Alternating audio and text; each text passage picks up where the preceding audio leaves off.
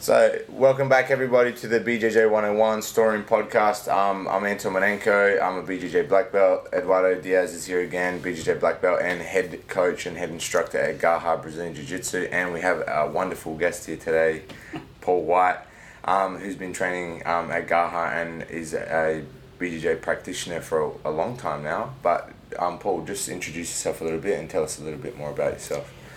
Sure.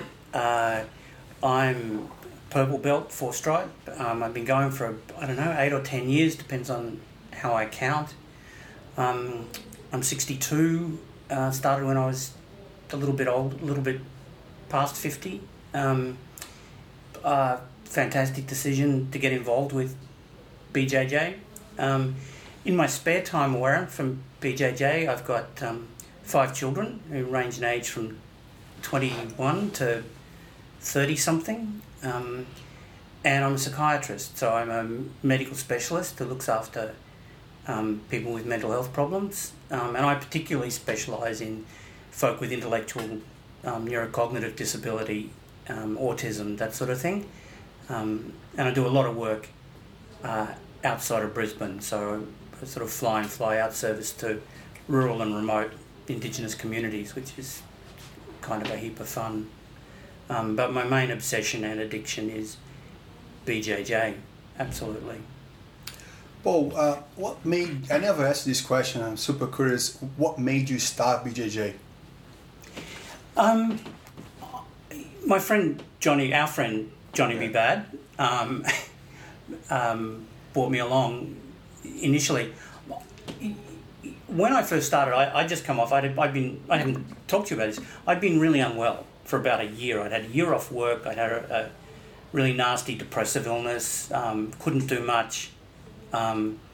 Medication helped me put on weight, and I was 140 kilos when I started. I'm down to about 105, and I kind of bounce around that. I'm comfortable there, but yeah, 140, I was pretty porky, and I needed to get fit, and I needed to get back into the world again. And Johnny was my friend, and sort of introducing me to ways of starting the engines up again as I got better and starting to do things. And coming to BJJ was something that he thought, and I just loved it. Been here ever since, and there are lots of people who say BJJ changed my life, saved my life. Well, I'm really happy to say that I'm one of those people. It was fantastic, and remains fantastic for me. Well, I remember as you're talking about this right now, I just had this memory came like really vivid in my head. The day, because you did lost a lot of weight, and I remember one day you said that to me and came so vivid right now. You said, I can now run after my kids in my house. Yeah. Do you remember that? Yeah. And I found that just occurred to me right now, like it's these beautiful moments that you gain from people, like these feedbacks that is so wonderful, Absolutely. So, I remember, you reminded me, I remember that. Yeah, I lost 40 odd kilos over, a year. It was came off pretty quickly. I didn't diet particularly well, and I exercised, a lot, but I got to where I wanted to, and then I could start being a bit of a nuisance to match the kids in what they were doing, and that was a big deal for me. Yeah.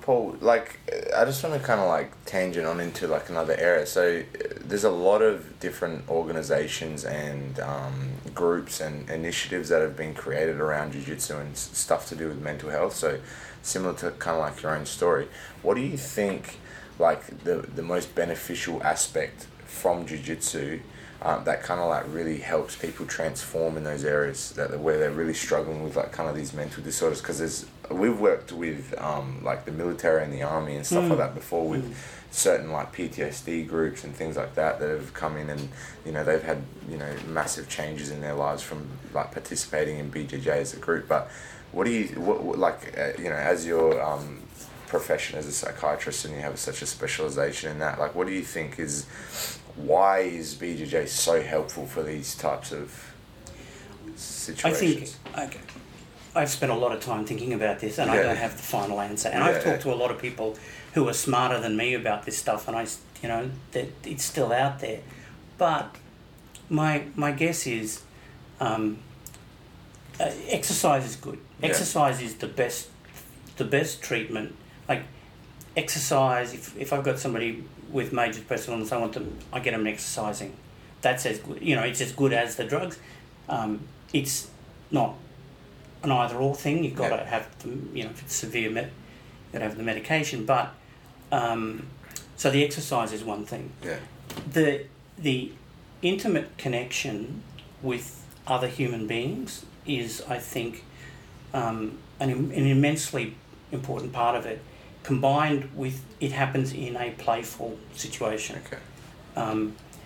I think most of us train BJJ because it's fun and we play the game. Yeah. And I think that's a very childhood thing of sitting in the sandpit and playing with other kids. Yeah. It's a really important part of development and being able to do that, and not all of us get that right. Yeah. In fact, probably most of us don't get it right, and I certainly didn't. So being able to come out here and play with people, and then they become your really close, dear friends, not just because they strangle you every week. You have to trust them with that. They try to kill you pretty much, and you have to trust them with... But it's the intimacy and the closeness of the contact and the conversations that you have between when after the event, when you're recovering. People know I'm fantastic at talking rather than training because, I do that. Mm-hmm. But, some of the best conversations I've had with other human beings have been sitting on the mat. And people say, what do you think about? And I go, that's a really good question. I don't know. I've got to think about it. So, I think that development of playfulness and in a situation that is incredibly physically intimate, you got somebody sitting on your head, or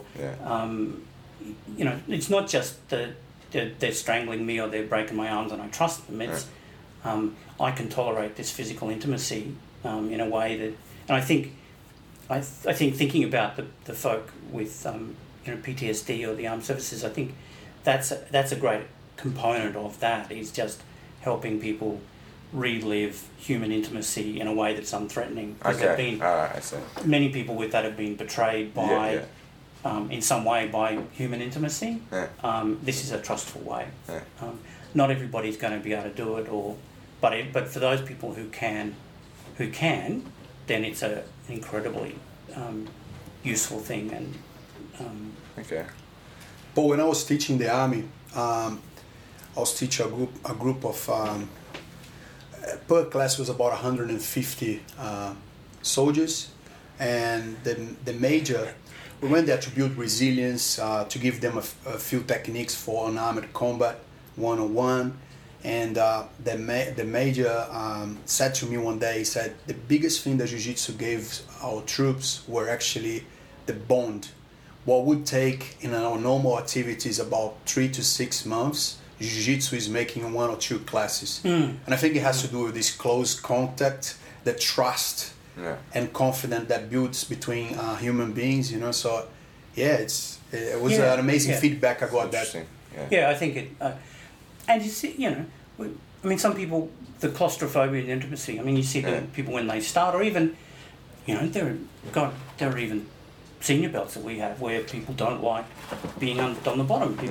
And you can, and you don't put them there because you can feel that this is a person who really isn't going to, is going to suffer because they're in this position. I just think that's about respecting other human beings. Now, it's not going to work for everybody, and clearly it doesn't, but if you walk through the door and you make the commitment and you have a go, for some people it's going to be magic. Absolutely. But it's an interesting idea that you're reintroducing that safe intimacy or safe closeness to people, just because it's like this, it's competitive, but it's a game where people are enjoying and having fun and all this stuff. So that's a really interesting idea. I think if it stops being fun, then it's something else. even people competing, they're doing it for fun. For sure, I agree. I think like you making that point, like moving on to like another thing to do with competition or just people creating like gym training into like competition scenarios. Like I think that's where people come with like that stressed kind of situation. They turn it into a fight. No, we're just playing a game. We're just rolling. We're playing a game. We're trying to improve on a skill. But some people, I think their general approach towards jiu-jitsu kind of makes it difficult for them, one, to enjoy it, and two, to improve, because every time they come here, they look at it as an actual competition or an actual fight. They're threatened when they come here. Yeah. You know what I mean? And I think this is something that you see, fairly often, particularly with people that are just starting out, obviously, because it's unfamiliar to them and it's threatening and it's scary. But I think the quicker you can navigate that, the quicker you can get into all these positive aspects of jiu-jitsu. Absolutely. I mean, and I mean, we all know the people that come along and thrash themselves trying to, a white belt trying to, turn over a black. With effort and adrenaline and testosterone, it's not going to work. It's just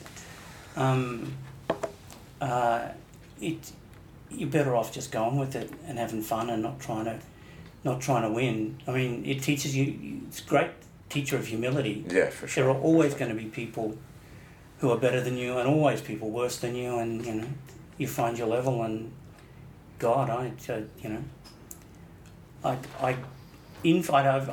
have no record of how many times I tap to how many times I get someone to tap, but it would be over 10 to 1. Like, I get creamed on a regular basis. Fine, that's part of the game. Yeah, it's something you have to next, I come and have privates with Anton, and I go, okay, this is the bits that haven't been working, and inevitably something doesn't work because I'm doing it wrong. I mean, that's I use. This is something I want to bring it up with you, Paul. You're pretty regular on doing privates. You've been doing privates for a long time, and what are the benefits that you see on your jiu-jitsu development in doing privates regularly? It helps me to advance and to problem solve, and it fits with the way I think about jiu-jitsu. Now, I see it as a huge privilege. I mean, I'm at a stage in my life when I can afford it. True. And I've got time. I can make time in my workplace to do it. If you're really busy and you're young and you've got kids and you're still setting up, and your wife says to you, no, you can eat or you can train with Anton. So I see it as a real privilege at this stage of my life.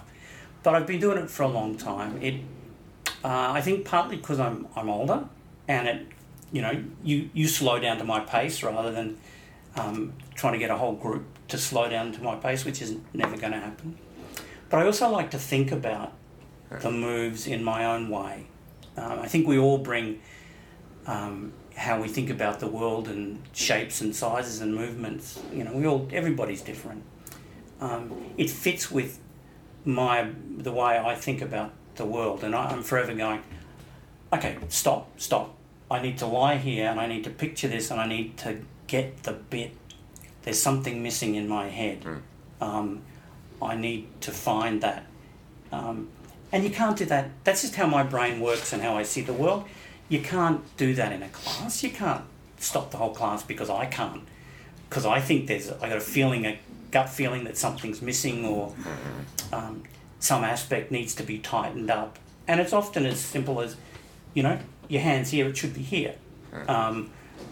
As I say, I used to give myself excuses that, you're old, you're overweight, you're unfit, that's why you can't do a move. No, that's not true. It's because you're doing it wrong. If you can't do a move, don't make excuses. You're doing it wrong. That's the first thing I learned from private lessons was do the technique right. And you get more of that. You get more of, because the instructor's not teaching 20 people or 10 people, they're teaching one person, so they can look at what the bit is, and I'm thinking of today, where the head doesn't go here, it goes here. Little subtle things, but it tightens it all up, and I don't get as frustrated with my game because I'm making the same mistakes all the time, but I don't know what that mistake is. And I come away going, Jazz, I nearly got that sweep, I nearly got that submission, I didn't. It's because I'm old and fat. No, it's usually because it's always because I've left a step out. Yeah. And I think like it is a luxury to have privates. I remember when I was a blue belt back in Brazil and I had a private with Otávio. I think I got a discount, I got 10 privates. I got a birthday present. And my mom said, "Oh, what do you want?" I said, "Oh, I want privates." And they're like, "What? What is this? Jiu-jitsu?" They didn't even know what jiu-jitsu was. I said, "I want private class." So a lot of the positions back then I still remember nowadays is so catered for you, it's so you're in an environment where you absorb so much of the class. So I felt it was amazing birthday present for me, Yeah, I think my first private was a birthday lesson with you. I'm pretty sure. Oh yeah. Yeah, I think so. I mean, it's quite a while ago. And I love. So there's always the amazing thing about jiu-jitsu I found these days is that this unlimited learning, right? It's not something formal that you're gonna grasp everything and then and then that's it. This openness to learn never gonna end. You can be trained for 30, 40, 50 years and always gonna have something that you can improve, you can create, you can get from someone. So privates are an awesome way to keep yourself learning more and more. So I love it. Yeah, I think with privates particularly because like with a group, this is just my experience from teaching and stuff like that. Particularly with like group classes, you have to really zone in on like the main components and details for the techniques and condense everything. And I think in doing that, you actually like cut out a lot of information. So I think the really great thing about privates, like Eduardo was saying, is like you're kind of catering to somebody else, but you can just really dive into the most important situations of each thing with a little more depth because you have way more time with one individual and you devote all your effort and time to getting them to understand like, all right, this is what I want you to understand. This is like how you're going to improve in this area or this aspect. And a lot of that comes down to explaining like conceptual ideas about how the thing works. And the problem with group classes is you only have an hour or you have an hour and 15 minutes and you might take half an hour to explain this thing as you're doing the movements, but you can't do that with a group class if you're going to do a warm-up, if you're going to do a lot of sparring and all this as well. So I think you just get a lot more information, which generally is going to translate to you being way more just better versed in that area. You understand it much more. Because you understand it much more, you know how to commit to the movements and do them better yourself. So And I mean, I don't know how long, but I've been having privates with you for a couple of years now. And we really started off with what my game would look like, and I'm like, I've got no idea what do you mean? Should I be doing? What do you mean? You can sequence this stuff, so and you pulling me into half guard and getting me to play half guard, and we spent ages trying to get me to be able to do half guard properly, and I think it's starting to work. So I go, there is a sequence. I know things. I have a small array of skills. 10, 12 moves that I look for. But if I can get to that position, then I have a sequence. And then I am going to. You have a game now. I'm going to trouble most people if I can get into that position. I might not be able to complete it, but I'll sure as hell give them a bit of a fright in the process, because I still lack that concision and that tightness and that precision that dominates. Like somebody if you get somebody into your game, they're going to have they're going to lose 9 times out of 10. That's because it's so precise and it's so polished. There are gaps. I've got the sequence, but there are it's loose and floppy at times. Yeah, but that's how it starts, and eventually it gets to the same point. Yeah, and it's I don't know. I've gone from 1 out of 10 times of trying an anaconda to I get it 2 out of 10 times, but that's better than 1 out of 10. So I'm I'm really pleased with that. But I think that's you get that, and then you start working on your moves, and you tighten your moves up, and the philosophy and the thought of that works a lot better on one-to-ones because everybody's different. Everybody's body shape is different. My game is different to everybody else's because I'm a different shape. I've got different needs. I can do different things. You know, I can have a go at an anaconda because I've got long arms. There's a very important thing as well, Paul. Some people come and say, "Oh, jiu-jitsu is expensive," and the same person that might tell me that goes to the Valley and spend $250 in one night, get wasted, wake up next day feeling shit, right? So, right now, for example, like as you get more mature, you see that the best investment you can do is actually in your health, and that is your sports. That you mean your like a personal training or private class in jiu-jitsu. This is actually priceless. This is an investment. This is the best investment you can do is in yourself. And you're not only investing in your health, but you're also investing in skills that you can carry forever. You know what I mean? Like you're learning how to defend yourself, or you're learning the mechanics of the body that you can teach to your children later on if you want to. I mean, it's like you're saying, man.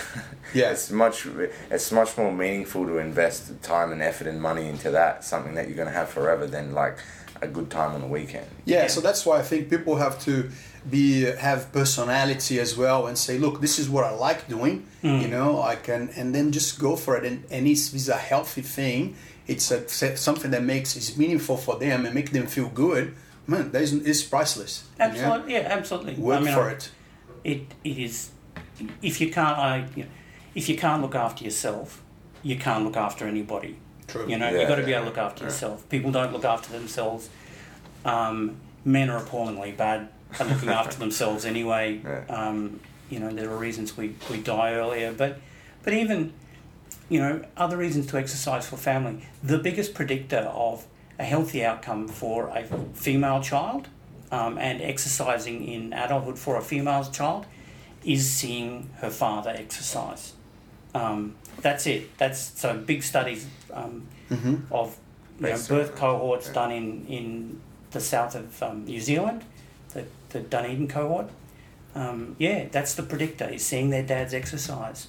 What a gift! What a something to leave behind, you know. And that's a multi-generational thing. Yeah, what a behaviour to leave to the next generation. So Paul, help us a little bit. Like in Brazil for a long time, jiu-jitsu is present in the culture for a few decades, and when I was training, there were parents with their kids.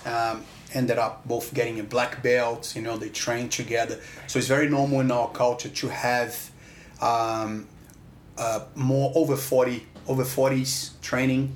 That was very, very common. Like your dentist would be a black belt. You know, your uncle perhaps was a black belt in judo, and then later on become a black belt in jiu-jitsu and so on. And when I moved here to Australia, I found that people. They had a lot of Muay Thai and Karate background.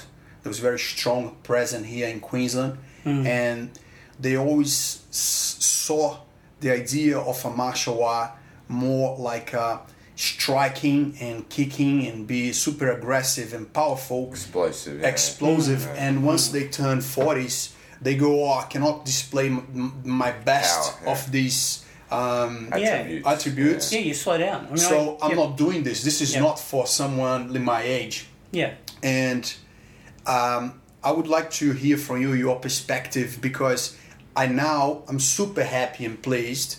I'm turning 45, and I can see jiu-jitsu change. The enjoyment for me went changing from when I started. You know, when many different decades went by, the joy that I get out of jiu-jitsu changed. But it's a massive joy that I get right now, and connection to people and network, and you make people feel great about it. You get a good feedback, and I can see that this is growing a lot here in Australia. You can see at Gaha as well. There's a lot more people from 40, 50, 60s. So the culture is open up to receive and feel that jiu-jitsu is a bit. There's no striking. It's a game. can be practiced at any age. You can adapt to any body, any level of flexibility. You will get healthier by doing that. You keep your mind sharp. There's a lot to think about.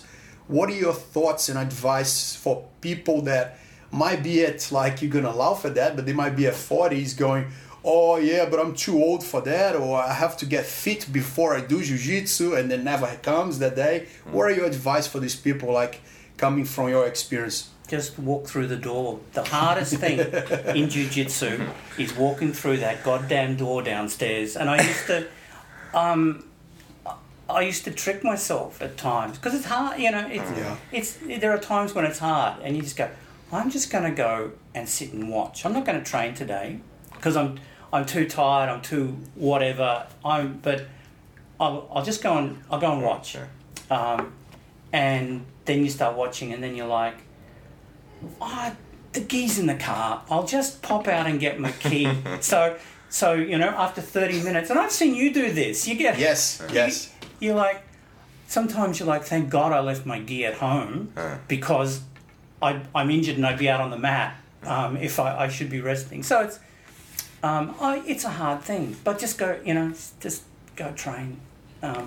Just walk through the door and people will greet you and everybody will be happy to see you there and they will be genuinely happy and there will be people who will play with you.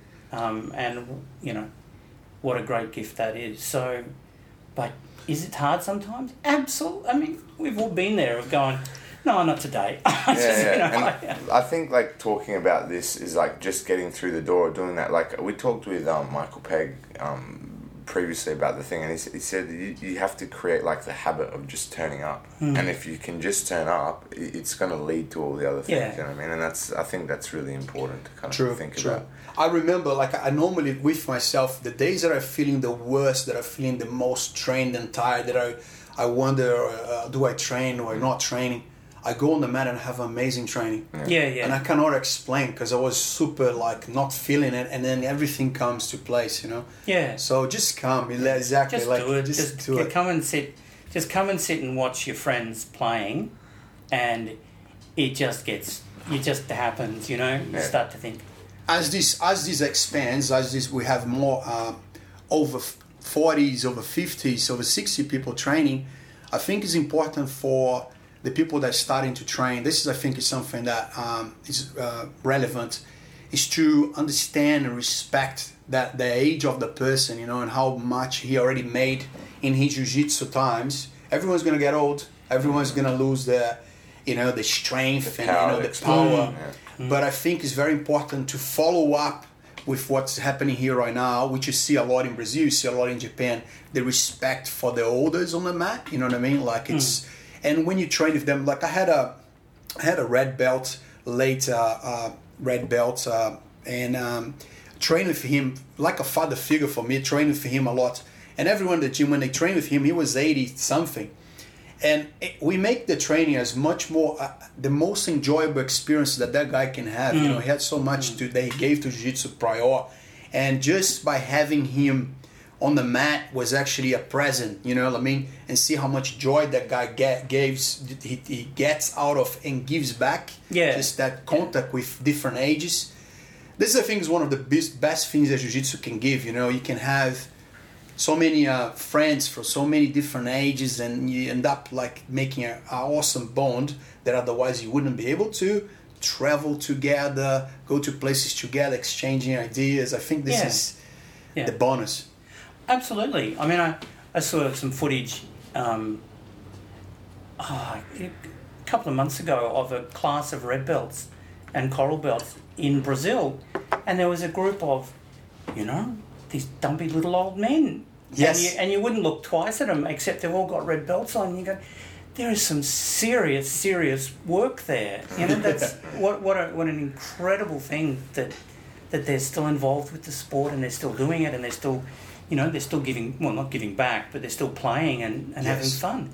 That's how you get to be 80. Is that's right. Never stop playing, never stop moving. They're the biggest mistakes people make, is they stop playing, stop moving. Just like tangenting off to like the thing that Eduardo was focusing on to do with like younger guys and being polite and stuff like that. This kind of like goes back to something we mentioned before, but like for a lot of people, because it's a combative situation, it's threatening, it's all these things, it becomes this fight mentality. This is real, I have to win this thing, because if I don't win this thing, you know, insert whatever negative thing about themselves. What's the best way for people to navigate that so they can actually enjoy training, or they can actually have a long-term, you know, not career, but just like a long-term... They're going to survive training. Yeah, they're going to survive training, because if it's always about winning, man, if you lose for 6 months, you're going to quit. And that's going to happen at some point. And I mean, the way gyms are, you know, people who... If you're not fun to roll with, then you're only going to attract... People want to avoid you, or you're only going to attract the other guys that are like who that. Like that, and that's unpleasant for everybody. Yeah. So, I mean, you know, I'm over 60. I can't remember the last time somebody, you know, went hard and didn't give me a bit of space because I'm a bit older. Even, you know, you just say, look, hey, I'm 60. You're going to have to give me a bit of space and not try to kill me. Yeah. It'd be. What about for the guys that are struggling with that? Like the guys that struggle to kind of, what can they do to change their ideas? That's a life lesson. That's hey, going through life thinking you've got to win everything.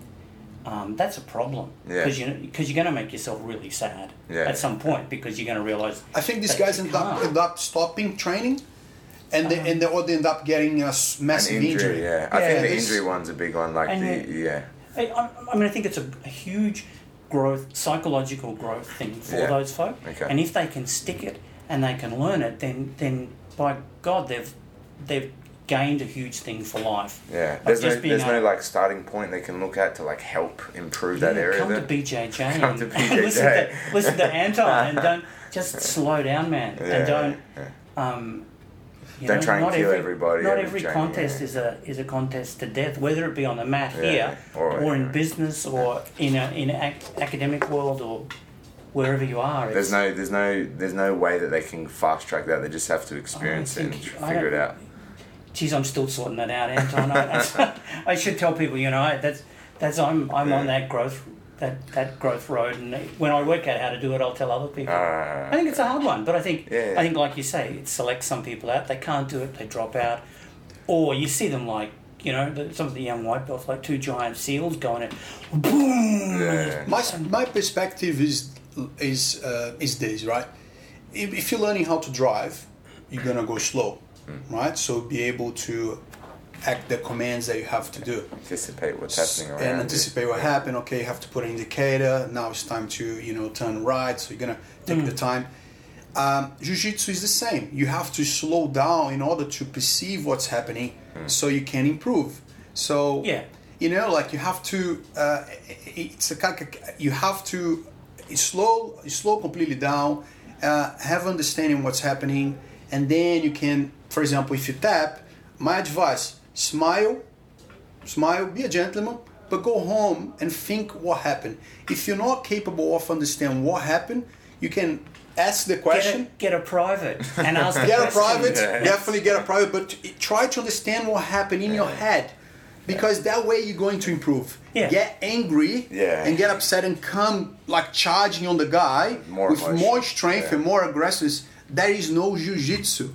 You're not playing jiu-jitsu. Jiu-jitsu is you need to work here to be able to perform. And if you're doing that, coming like a big force with somebody with a senior belt with a bit of technique who knows what they're doing, you're going to lose. Like every day. It's not going to work anyway. It's not going to work. But I think like you're saying, like if you can use every failure or every challenge as an opportunity to improve yourself or grow from that, and you just analyze that, look at it and go, all right, what can I do differently, what can I change, whatever, you're going to slowly improve. I take this to life, Paul. I take this to life. Could be by booking a wrong hotel to, you know, like doing something on the share market that didn't work. I use as, okay, I'm gonna go again together, study again, see what was my mistake, and all I wanna do is have the opportunity to play again. That for me is the fantastic thing about the world. Absolutely. I want to do it again. And that's what Jiu-Jitsu teaches you.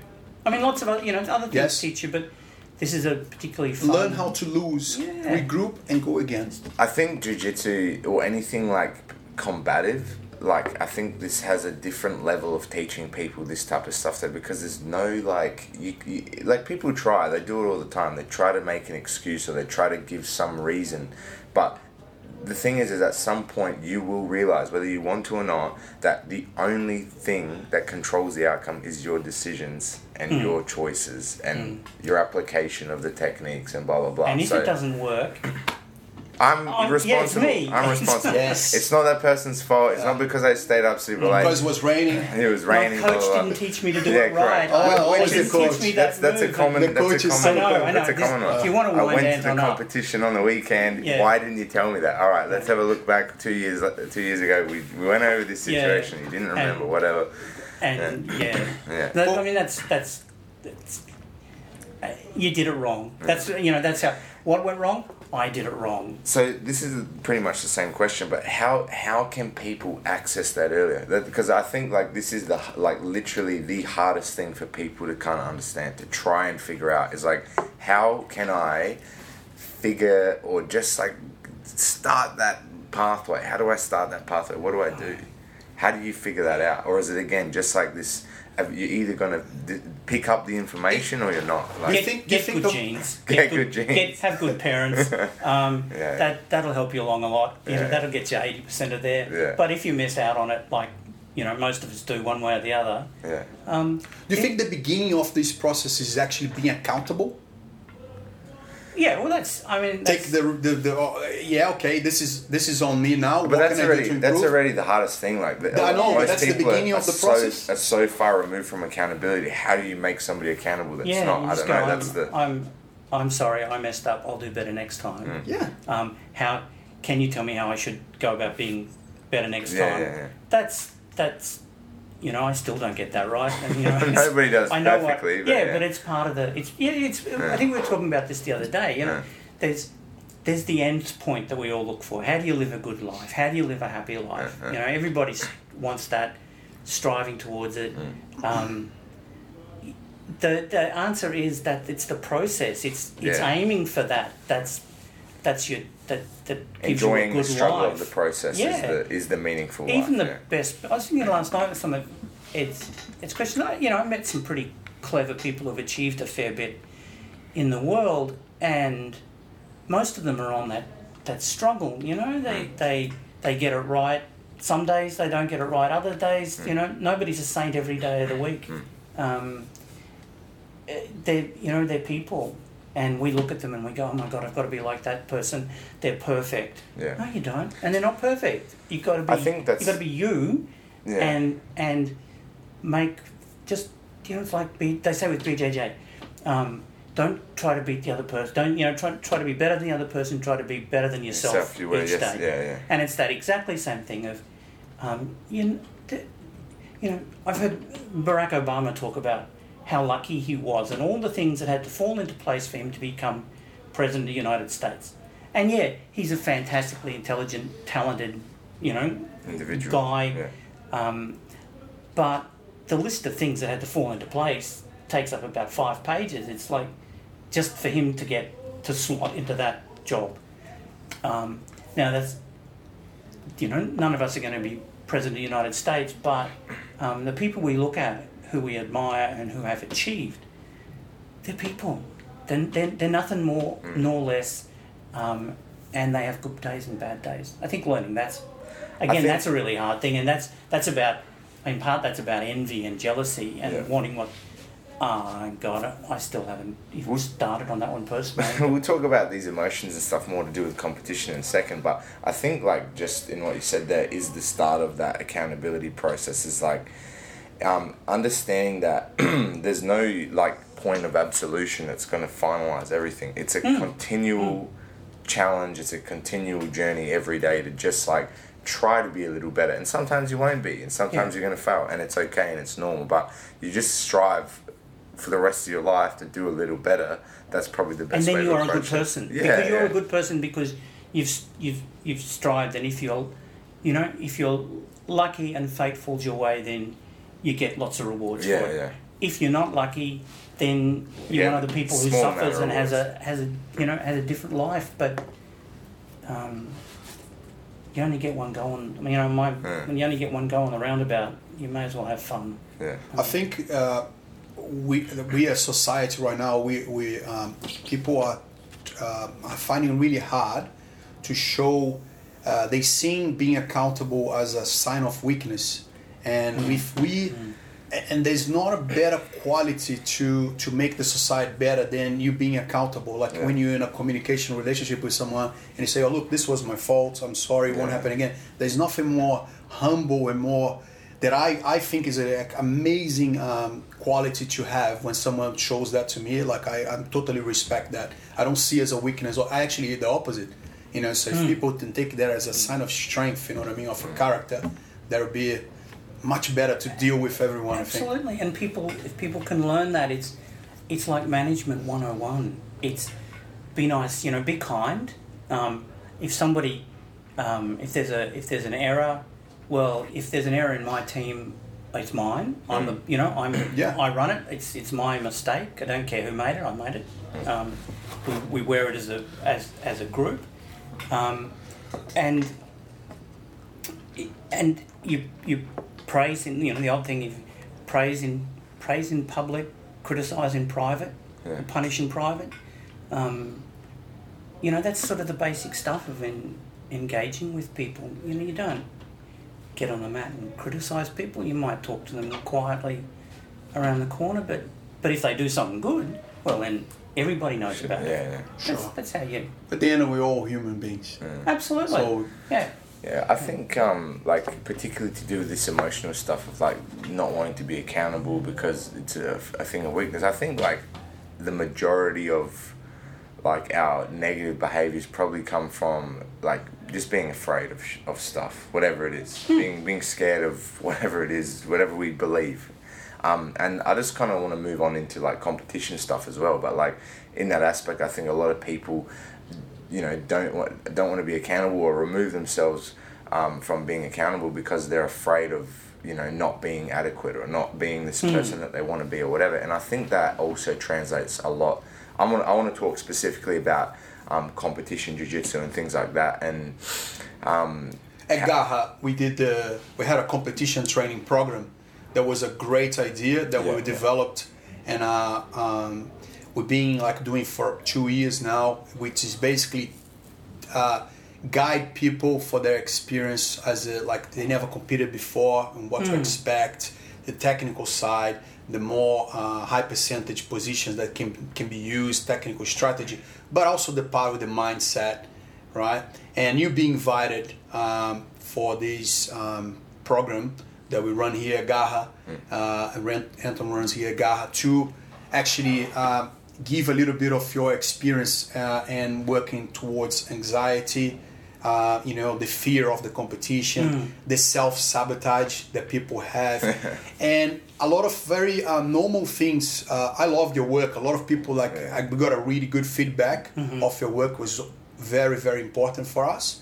And even regular things on that we think, oh, do we need to address that? And funny enough, we talking to people, we know people that have been training a long time that select the wrong way division. After my first talk, we had and I was going, keep it simple, and somebody turns up the wrong weight, and you're like, what? I know a person, right, that was losing weight. This is true. Was losing weight, knew exactly what he needs to go before the comp, and had a pizza before the waiting. You know what I mean? Like, it's just self-sabotage right in your face, you know?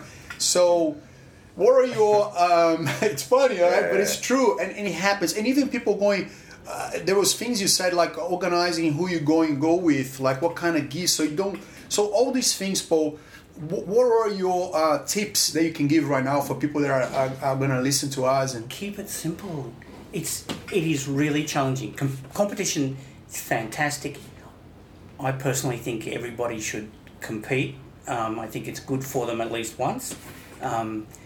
Win or lose, it's part of it. You know, experience it. Experience that side of jiu-jitsu. And personal growth and improvement. Yeah, but keep it simple. It is complex. Everybody goes, apart probably from Anton, who doesn't seem to get scared but you should get scared. No, I think like to do with like anxiety and stuff, like I think anything that is at all important to you at some point in time is going to bring up emotions of fear and anxiety and you know, inadequacy and like, you know, have I trained enough, whatever. Absolutely. The thing is and I think this is exactly what you talked about and stuff, is like instead of reacting to all those emotions, understanding that these emotions are going to come up. I'm a human being. I experience emotions all the time. I'm going to be scared. You're going to be scared. The other guy's scared. You're going to be angry sometimes. Yeah. You're going to be whatever. You're going to be sad. You're going to be worried. You're going to be blah, blah, blah. But being able to, like, allow those emotions to take place and not allow them to affect your performance or your actions or your behavior. And that's, I think, really difficult to navigate. And, you know, you gave a lot of tips about how, you know, keeping everything safe, keeping everything smart and all that type of thing, and organizing things so you're not, you know, driving there, you're 20 minutes late already, and you know the place you wanted to go for breakfast was open, or you turn up at the wrong stadium. So you do have to prepare a certain way, which helps a lot. And we all know people who've, you know, and we've all done that ourselves in some aspects, just, you know, maybe not with competition, but something else like where you overcomplicate things and it just ends in disaster. So there's a level of physical preparation you have to do, you know, training, you know, being physically fit. We're talking about competition specifically now, all that type of stuff, making sure you're well rehearsed in the movements and all that stuff. And you do actually have to spend some time on the mental aspect as well, and that's something that most people overlook. They never even consider the fact that their mind is going to control their performance or the outcome of things. And I'm competing and I'm really scared, and it should be fun. Yeah. And I didn't bring any food. You know, I didn't Where's bring my any bag? food. Oh Where's shit! my I bag? forgot my thing. Yeah. You know, you can't expect, if there's big competition, 20 people competing. You guys can't. I mean, you're coaching. You can't. It's hard enough to get to coach everybody from the club, let alone where's my bag? You know, have I left my iPhone in a safe place in a hall? I don't think people think these things through. No. And you're going to need food, and I need a change of clothes, and I've got a big thing about, you know, weight, people cutting weight. I think if you're a black belt, you know, fighting like at an elite level like you do, then weight is a thing. But even in saying like you prepare to lose weight. I know that, all right, I've got this competition happening in, you know, 3 months' time. I need to be this weight, so I'm already preparing months out. Whereas I think people that haven't competed as much, they don't have the experience, they're not sure what to expect. They wait 2 weeks before and say, I need to lose 4 kilos, and you know, some people can do it and some people can't, but you're just leaving it way too close, and it's way too stressful, and you're depleting your body, and you're doing all these things that are really not going to be helpful for your performance. Yeah, for sure. People lose strength and they lose muscle rather than, and they turn up on the day and they're completely washed out, and you can see they look terrible, and they either just make it or they just don't. And it's been such a big deal to get to that weight when, you know, they're fighting at a junior belt against. You're just better off. This is my walk around weight. I'm going to compete at this weight until the fight's worth $25,000, and you know I have to drop weight to go on professional. But I really think I've seen a lot more people lose because they turned up completely total because of their weight loss than have won because they got their weight down, you know, to one grade below. And or total just by the mental stress, you know, all these little things that you said, they didn't do this, they turned up late, and blah, blah, and by the time they get on the mat, they're already physically exhausted, they're mentally exhausted, and they just can't perform. So it's a really awesome kind of thing that we did working with you, just explaining to people, just to make it simple for people to get to competition and, you know, have a better chance of competing at their best rather than this depleted self. Walk through it in your head. How am I going to get there? Where am I going? You know, what time do I have to be there? Where am I going to park? Because we know that some of those places, the park's 10-minute walk from there. And you could be whatever. So you got. There's always complications as well. And then there's the part of that actually I always talk with beginners as well. You shouldn't start doing nothing and started like enjoying and everything, but how can you actually get better if you don't take the time to get to know the rules of the game? Yeah. You know? I remember one time I was invited to teach the Broncos. I never played rugby my entire life. I couldn't even, like, watching TV, I didn't know the difference between, I was trying to remember the difference between rugby league and union, and then there was AFL, then I gave up. Rugby union's played by gentlemen. It's a game they play in Africa. So you have to remember. For people who don't know, Anton won a premiership with Souths playing lock. So there's a funny story. Steve Kearney came here one day and did a class.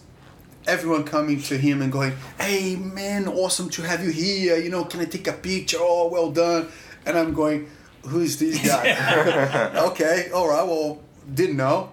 Especially the New Zealanders. The New Zealanders like Casey and people would go, "Hey, well done." You had Tanamunga here. That's Yes. So anyway, finished the class like, "Oh look, I would like you to. I'm working with the Broncos now. I would like you to come and help us with some groundwork, you know." And I was like, "Look, I'll be super. Like, this is an honor for me, but I need to understand the rules because I don't know. Like, I mean, how can you help something or get better at something if you don't know the rules?" There are people that train jiu-jitsu like for 6 months, 1 year, 2 years. They don't know the rules. How you can get better without spending 10 minutes just to... I'm not going in depth about the rules, but the basics of the rules, you know? So when you stand up, you know, like you're gonna... You passing the guy, you just throw yourself. Are you giving 2 points to the guy? You know, you're just being swept right there in everyone's face, you know? It's kind of... So that's something that helps a lot. Or we talked about, we make everything super simple with that, you know, competition program. We go over all of the rules. We go in depth on the rules. We do a little Q&A type thing where people ask questions that they're unsure about, and we explain everything. We go over all the points, all the things that are illegal, which is super important. And that's important for just doing jiu-jitsu. You can't go and play cricket and then go like, I'm going to do this. That's not within the rules. You can't play cricket like that. You can't go to tennis without a tennis racket. Same thing here. You need to understand what you need to have, what you need to do, and what's allowed. You can't pick people up and slam them. You can't poke them in the eyes. You can't do all these things, and that's something that's super important. Whether you're competing or not, you do need to understand the sport you're, absolutely, taking place in. So. And the rules evolve. I mean, we've seen. Oh, absolutely, yeah. And that's the people who watch the sport are looking to see what's dangerous, what's not, how things develop. I mean, I can remember 5-6 years ago, 50-50. Everybody was pulling 50-50 and playing out, IBJJF, and then the sport evolved. The rules didn't change. The sport evolved so that it adapted and adapted to that. Heel hooks, fantastic. Yeah, so they're legal now, obviously, in IBJJ. So I think that was. I'm looking forward to heel hooking Anton one day. I think that was put into place particularly because 50-50 is still used a lot. If you're not sure what 50-50 is, you can probably look it up online or whatever. But it's a particular position where your legs are entangled and it becomes a very difficult kind of position to exchange or have a lot of progression in jiu-jitsu and a lot of tournament world championship level competitions are spent high level fights 8, 9, 10 minutes of a fight is spent in this one position and not a lot of progression or anything happening. So until the last second when one person somebody explodes somebody tries to stand up and get this. It's like a close basketball match kind of thing. Back and forth, and then the last one to score, that's it, game over. And it's highly technical and incredibly boring for the vast majority for people to watch. So I think it's actually a real positive for them to add this leg attack that wasn't allowed before because it's really going to start to facilitate a lot more action in those types of positions. And they allowed it because they saw that. The big worry was heel hook is you're going to wreck somebody's knee. If you've got to be very, very, very careful because the leverage you apply, rotating it's basically rotating the heel 15 degrees while you rotate the knee. And the ligaments start popping but through the no-gi it was discovered that nobody was getting injured. Like people get injured, but they don't. They're not injured by heel hooks. So it's no different than any other submission. Really. It's not any more dangerous than any type of jumping submission or whatever, you know what I mean? That, like, you can find a lot more catastrophic injuries with slams from takedowns or jumping submissions. So I think the biggest thing, and it still happens now, there's people that don't respect or understand certain types of submissions. There's people here at Gaha that will refuse to tap to a wrist lock because they think it's a submission that shouldn't work, or they shouldn't tap to because it's not a good submission, or it's a weak submission or whatever. They think it's weak or emasculine to tap to that. And I think the foot lock and knee lock stuff was the same. And it's just because they don't understand, like, man, it doesn't matter the type of submission. Anything can be devastating on your body. Right? And it's up, regardless of what emotions you experience or your belief around that. If somebody squeezes and pushes your wrist in a certain way and it starts to tear and crack and explode, like, it doesn't matter what you think or believe. Or even if you've never seen it before, you just feel uncomfortable, man. Tap. Because there's no giving. But this is common too. Like, people like will refuse to tap because they don't know the submission, and it's unusual, but that's. Well, you're in a position, and you think, you know, it's, for me, I'm in a position, and I think I'm, you know, transitioning to a significant attack, and all of a sudden my foot starts hurting, or my like, part of you going, I don't know how they're doing that, and the other part's going, oh, you better tap because it's hurting, and it's, I mean, we all get caught, you know, you get a bit distracted or a bit lazy, and well, I do, and somebody jams on a hand and tap. But jiu-jitsu itself is going to be, it's educational. Like, see, if you don't believe in what the coaches are saying, look, tap, you're going to get hurt, you will get hurt. Yeah. Right? The mechanics you're going to figure out in real and you're time, going to get hurt. Hopefully not too serious, or you can come back to training in like 3 to 6 months, but you're going to get seriously hurt. So tap you early, should tap listen off. to your mom, or you should listen to the coach's advice. You know, they're very similar in that sense. You know? Yeah. And, I mean, without overestimate or overstressing injury in the sport, because it's actually one of the safest sports. If you look at the lists of injuries and who gets injured, rugby, soccer, rugby, netball, netball and their elbows and their knees, knee injuries in netball are shocking frequency. Rugby, you know, head injuries, like head, neck, shoulders. Just, you can't, knees, ankles, everything. Rugby. You can't. My I shouldn't say. My wife is convinced that me getting my son involved in rugby was a form of child abuse, and it took me years to get her to come. And I still remember, he was playing at BBC. He was playing fullback in rugby union. Got the ball, ran it back to the line, stepped, and he was on the cricket wicket in the middle on the main oval there, and it was a bit wet. He stepped and he slipped down, and the kid coming to tackle him hung an arm out, and you could just hear the thunk as it hit Alex's head, and beside me I just hear this voice go and I didn't look, and when I was going to look, you know, a couple of minutes later I was standing on my own.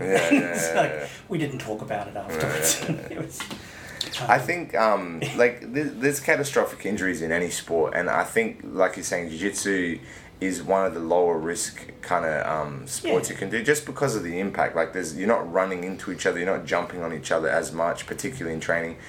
The funny thing I think about jiu-jitsu is the most common injury is self-inflicted, and the reason it's self-inflicted is because, just like you talked about tapping, it's not submitting or not giving in to whatever damage is about to happen to your body based on your own emotion. I don't want to lose, or I don't want to that. So in actual fact, I think it is one of the safest sports ever. But the thing is you have a job in jiu-jitsu, and that's when somebody applies something on your body that is damaging, you need to ask them to stop. And people will, because people respect the situation, because in the same situation they don't want you to tear their knee apart or hurt their elbow or whatever. So I think, like, the funny thing is like, whatever injuries that do happen in jiu-jitsu, the majority of them are just simply self-inflicted because you didn't want to lose, or you didn't want to do badly or whatever. And again, like we talked about earlier on, if you can navigate all that stuff, it's one of the safest sports you can, be involved in.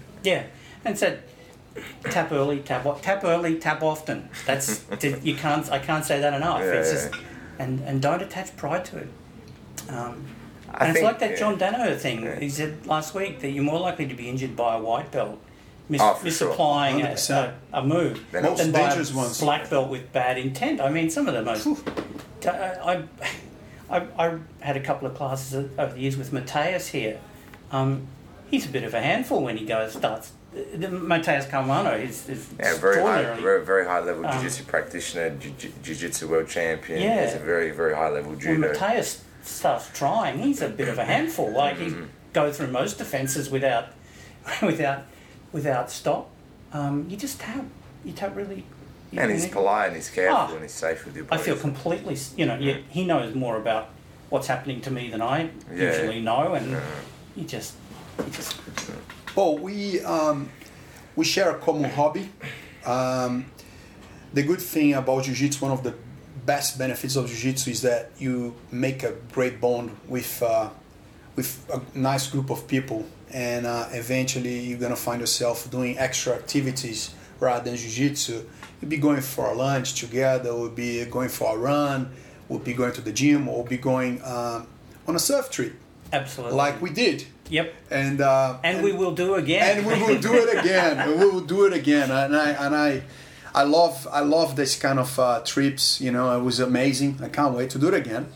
And we both share this hobby, surf, which is a very common hobby with many jiu-jitsu practitioners. And I had these thoughts before. What are the similarities that you see for yourself between these two hobbies, and what's the importance of having? Because I have a few different hobbies, and I found very important for me in the long term not have only one hobby, because that can get a bit saturated at sometimes. And it's good to have that mist for a little bit that you can come and enjoy again and full of passion, or refresh your mind and come back. So what are the similarities you see between these two sports? It's the playing with people. I mean, I just find being in the surf playful. I mean, it's delightful. I love it. But we can have really good chats in the water, guys. That's why we sit there waiting for the wave. Paul and I and everyone else is there. Paul integrate really well with the crowd, and we have good conversations. Otherwise, they won't understand you talk about people and the surf. Right? Yeah. It's the talk they have when you sit on the board. Yeah. There's at the back of the waves. There's a bunch. Get to know everyone. People who don't, many different countries who don't catch many waves, and we sit out there and we talk, and it's collegiate. It's fun. It's just delightful, and it's playful, and I don't see how people can find surfing not playful. People talk about how it being hard. Yeah, it's sometimes hard work, but you get a prize for it, and you get yeah. Do you think that both are super? Both of these activities take your mind completely away from your daily routine. Yeah. Right. So. When you have someone trying to choke you, or you're trying to pass someone's guard, you're not gonna think you have to pay electricity bill. You're not gonna think about like something you can't. Surf a bit similar. When you're out there, you just look, is this wave coming, or I'm gonna have to paddle that way. You're so in synchrony with synchronization with the environment that's happening, the activity. Yeah. It's so focus orientated, right? And that I just love the. It's a sort of sublime feeling for me, if anything, is that paddle and the wave starts to lift, and I know that I'm going, and before the oh my god I'm going to die section of the pop up, which even 50 years later I still get on top of a wave and I think, oh, I'm going to die. Oh, I didn't die. Do you know another similarity I think, Paul, is that the wave will change all the time. Right, and you have, depending on what the wave is doing at that momentum, you have the best technique to perform. Stay with the sound. I'm here. Right? No, but the parallel I'm making is like jiu-jitsu, the opponent will change. And he will be, he will give you what the technique is better for you, like best, to actually use at that time. So that the extra element are very similar in the case of wave or the opponent. And what you need them to tell you, to give the feedback on what will be the best move, make a decision. Yeah. Yeah, absolutely. I've been trying to think of some way of saying something cheeky about Brazilians dropping in on waves and spoiling my ride, and the parallels between that and jiu-jitsu, but I haven't been able to actually. So I just put it out there. It's Brazilians dropping in on me and spoiling my rides. Matthias, if you're watching, I still remember. We went to Brazil a few years ago now, and we were preparing Bali. We went to Bali. We were planning just before COVID hit, and we all got restricted for another trip. And we stay. And Ed and I ride a wave called Old Man's, and it's called that for a reason. It's perfect for us. Perfect old man's wave. It just even when it's like 10 or 12 feet, it still just crumbles from the top very gently all the way down and washes you into shore, and you get a 20-30 second ride, a really long ride, which gives you plenty of time to make mistakes and stay with it. And it's gentle. I love the wave. Matthias, on the other hand, is a bit better than we youngsters. And what do you think about, Paul, having this like second hobby? Like, do you feel like if you're doing something all the time, sometimes you can get like, oh, I need a break from this. Like anything that we do constant, we go, oh, I need a break. Doesn't matter how much you love, you know what I mean? Like, I have that with my wife, you know what I mean? And I love her, and I have like, I need a break, and then I do something and I come back, So I'm just saying to you, like, what do you think about like having a second like hobby, so people are not so because a lot of people, they start jiu-jitsu and they're so intense and they want to come 6 days a week, and they just talk about it, they're so focused, but 6 months down the track they lose that that passion and desire. That passion. Yeah. So just calm down and like just have other things in life, use just as one more pleasurable thing you can have. It's about the personal growth of jiu-jitsu. It's about personal growth, but within jiu-jitsu is, learn that. Listen to the coaches. They've been through this with other people, with lots of other people, and the patterns are really similar, and they repeat. So, I think people are like the same, like, like some people get into a new relationship, whatever, and the first, they're going crazy and it's desirable and all this stuff, but like it's unsustainable. And I think that's the thing you're kind of mentioning about just focusing on one thing only and never looking at anything else. And I've definitely experienced that with jiu-jitsu. Like I would get frustrated and start getting aggressive. I had to tell you sometimes, many times I have to say, take some days off and go to the movies, get a popcorn, sit down and watch. Otherwise I would start getting too aggressive and agitated. I nagged him about surfing. We got to teach him to surf. I don't know if I would. I'm a land animal. We'll take him to a trip to Bali. Go in the water. And he'll be fine. I think I'll be fine. Put you on a board. But yeah, I think that's super important for people to figure out, like, you need to figure out a sustainable, thing for yourself, whatever it is, whether it's a relationship or with work or with, finding a decent balance in what you can sustain for whatever period of time you want. Yeah. Whether it's a lifestyle thing or if it's something you want to do for 5 years, whatever. But if you just burn yourself out in 3 months, like...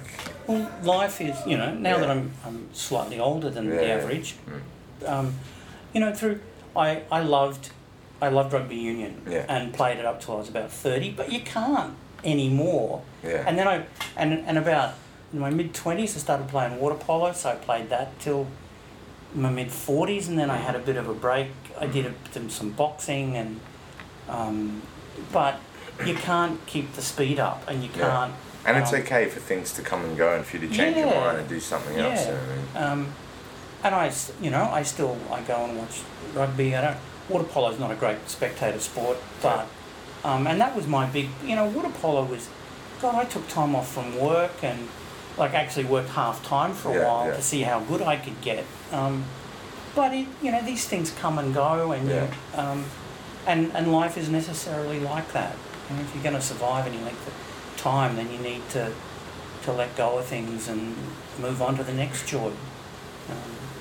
I wish I'd started BJJ about 40 years ago, but that's just because I get to lie under my friends and get strangled by them so frequently, and that mightn't happen as often. Yeah, if you started 40 years ago. If I started 40 years ago. You'd be doing that to them, for sure. Yeah, but... Paul, I just want to make a very broadened question. I know I read a little bit about your working career, and I saw you work with homeless people. I saw you work with disadvantaged kids with health issues, aboriginals, criminals, and I just would like to hear from you.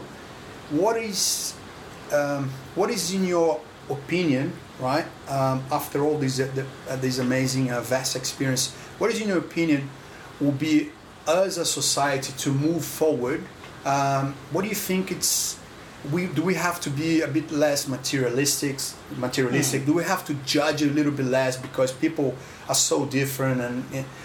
What do you think that will be the best thing for us as a society moving forward for everyone to have a more meaningful life? Do we have to get a bit away from social media and focus on ourselves, have more family values? What are, in your opinion, the aspects that people should look for to have a better standards of community well-being? Kindness. Be kind. Just be kind. A lot of the folk I see have been incredibly traumatised by, the indigenous folk, Aboriginal Torres Strait Islander peoples. The whole, because I'm going to be in a community next week, which is 100 kilometres from the Northern Territory border. It's in sort of isolated from everywhere, but the whole process of colonisation was an appalling experience for those folk, and the abuse and neglect and deprivation is something that you wouldn't see, in the refugee camps. I had a friend who used to work with me, and he'd worked in the refugee camps in Romania and Eastern Europe, back in the 80s, and he said that what he saw in some of these communities was worse than that. So the fact that exists in our country, I find, I get a bit cross about that sometimes, not all the time. A lot of the stuff some people are in prison because they've done bad things and they're dangerous and they should be there. Absolutely. I've met those folk and they scare me. But some folk are there because, they've done stupid things, and it doesn't really serve any great purpose to anybody for them to be there. I think society I think all the evidence is that our society, the world, is getting safer, and it is probably getting a bit kinder. The millennium, so at the year 2000, there was the Millennium Development Goals, International Monetary Fund and the UN, and my wife worked on some of these projects, and that was about addressing poverty in the poorest 40 nations, where the aim was to get one meal a day to the children. Well, most children in the world now get one meal a day, at least, but the average wage for a woman internationally is about $2 a day. Well, that's up from about 30 cents, I think. So even internationally, things are getting better. They're not great, and we should not accept it, but the world broadly is a safer place. People go, but the modern generation, well, I've got quotes from the 1670s where people are writing about how bad the younger generation are and how lazy they are and how they just lie around reading books or, trying to have sex with each other. That complaint about the younger generation has been there for as long as there's been a younger generation, I suspect. Everybody, every time something new comes along, it will get abused, and some people will misuse it, some people use it the wrong way. I think social media is like that. I think the vast bulk of social media has been beneficial. It allows people to engage with other human beings, and the subgroups. The intellectually disabled folk and the people with autism that I deal with seem to me to be much more socially engaged through the internet and through their chat groups and their groups on Facebook. They can find each other and they can talk to each other in a way that strengthens them and gives them opportunities that they mightn't have had otherwise. So, with all its flaws and faults and badnesses, I think the world today is better than it was moving yesterday. In the right direction, kind of And it's going in the right direction. Yeah. Is it perfect? No. It's still really shitty, and bad things happen to good people, absolutely. But we just try each day a little bit better than the day before, and eventually, in a million years, it might be a good place. Yes. Where good things happen all the time. But that's, like that. That's somebody else's job. My job is to do this little bit. It's the next generation's job. To do the next little bit. Yeah. I'm going to plant a tree, and that'll make some shade, and the grass will grow. But it's the next generation's job to plant, or to farm or whatever, to move forward. Yeah. To move it forward. The more people get engaged in contributing, a lot of people think, I would love to help, but I can't. I would love to help, but I'm not in a position because I don't work like going to these communities like yourself. You have the luck, the luxury to have that inbuilt in your career, right? But I think that everyone can find something within what they do they can contribute somehow. You know, like myself, I felt so well when I took the geese to Bali. I didn't. I asked for the geese. People helped me a lot. We got like 80 geese, and they nearly brand new. And I put them in a bag. I got there. I went through customs. You know what I mean? There was stuff, all of that, logistics. And when I was giving the geese, I gave a seminar there, like to help them. They got the funds, and they took me to a region in Indonesia where there was a lot of like. I come from Brazil. Just for the people that don't know, Eduardo organised a fundraiser donation with a heap of geese to I think it's called Academy Christus in Christus Bali. Academy. Christus Academy. So this is and that was a year. That was a year ago. Yeah. And I went before I did the seminar. He took me to see the reality of the kids. I come from Brazil. I seen poverty. I went to slums. I have friends on the slums, so I go up there all the time when I'm in Brazil. I actually like the culture. I like the simplicity, the humility of people, and the food, obviously. And so when I got there, I was like, I've probably never been exposed to such a level of poverty, and like not so much, not only poverty, but a lack of. There's no assistance. There's nothing. What they had that probably year was me. So. Apart from engaging and kids with disabilities without nothing, without a chair, like laid on the floor, 5 of them, and straight away I opened my wallet and I took all my money and I gave to the guy hidden for but aside from that, I spent time with them. I sat on the same level as them. I just keep engaging. I control my emotions because I was upset, but I wanted to be as happy as I could be with them and share a good moment of energy. But I felt, after the whole donation, like everyone treated me so well because they see the act that I was doing, and I felt so good by doing that. And they keep asking, when Anton's gonna come? Man, you're famous in Indonesia, by the way. So I really, I would like to tell you guys we should do this. You know what I mean? And I wanted to take people that are like my friends to do that because there was such a good feeling.